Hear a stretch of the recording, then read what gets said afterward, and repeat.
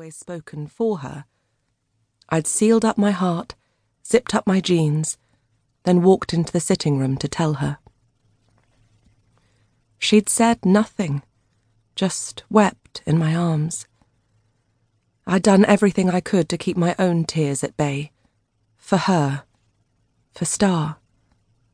I'd had to be strong because she'd needed me. That was then. "Madam, is there something you need?" A cloud of musky perfume descended from above me. I looked up and saw the stewardess leaning over me. No, thanks." "You pressed the call bell?" she said in an exaggerated whisper, indicating the rest of the passengers who were all asleep. After all, it was 4 a.m, London time. "Sorry," I whispered back, as I removed my offending elbow from the button that had alerted her. Typical.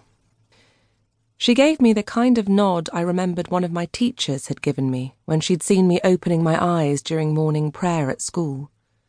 Then, with a rustle of silk, the stewardess disappeared back to her lair. I did my best to make myself comfortable and close my eyes, wanting to be like the 400 or so random souls who had managed to escape from the horror of hurtling through the air in an aluminium tube by going to sleep. As usual, I felt left out, not part of the crowd. Of course, I could have booked into business class. I still had some money left from my legacy, but not enough that I wanted to waste it on just another few centimetres of room. Most of my money had gone on buying the swanky riverside apartment for me and Star in London. I'd thought that a proper home was what she'd wanted, that it would make her happy. But it so hadn't. Now here I was, no further on than this time last year when I'd sat next to my sister in economy class, flying across the world to Thailand.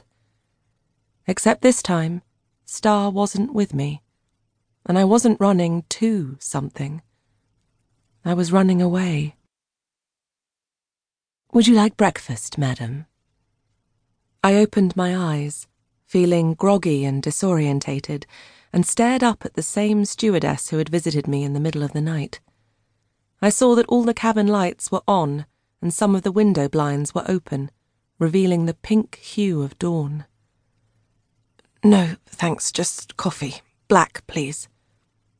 She nodded and retreated, and I wondered why, given I was paying for this entire experience, I felt guilty about asking for anything. "Where are you headed?" I turned to face my neighbour, whom I'd only viewed in profile up until now. And even then, it had been a nose, a mouth, and a lock of blonde hair hanging out of a black hoodie. Now he was full frontal, staring at me. He was probably no more than 18, the traces of adolescent acne still visible on his chin and forehead. I felt like a pensioner next to him. "Bangkok, then on to Australia." "Cool," he commented as he tucked into his prison-issue tray of inedible scrambled eggs, over-fried bacon, and a long pink thing that was masquerading as a sausage. "I'll head there eventually, but I'm going to check out Thailand first. I've been told the full moon parties are something else." "They are. You been?" "A few times," I replied, his question immediately downloading a selection of memories in my mind. "Which one do you suggest? Heard Koh Phangan is the best." "It's been ages since I went there last, but I hear it's huge now, maybe a couple of thousand people. My favourite place is Railay Beach in Krabi. It's very chilled, but I suppose it depends on what you want." "Heard of Krabi?" he said, his jaw working overtime to chew the sausage. "I'm meeting my mates in Bangkok. We've still got a couple of weeks until the full moon to decide anyway. You meeting friends out in Oz?" "Yeah," I lied. "Stopping over in Bangkok for a while?" "Just the night." I sensed his excitement as the plane began its descent into Suvarnabhumi Airport, and the usual set of instructions was issued by the cabin staff for us captives. "It's all a joke, really,"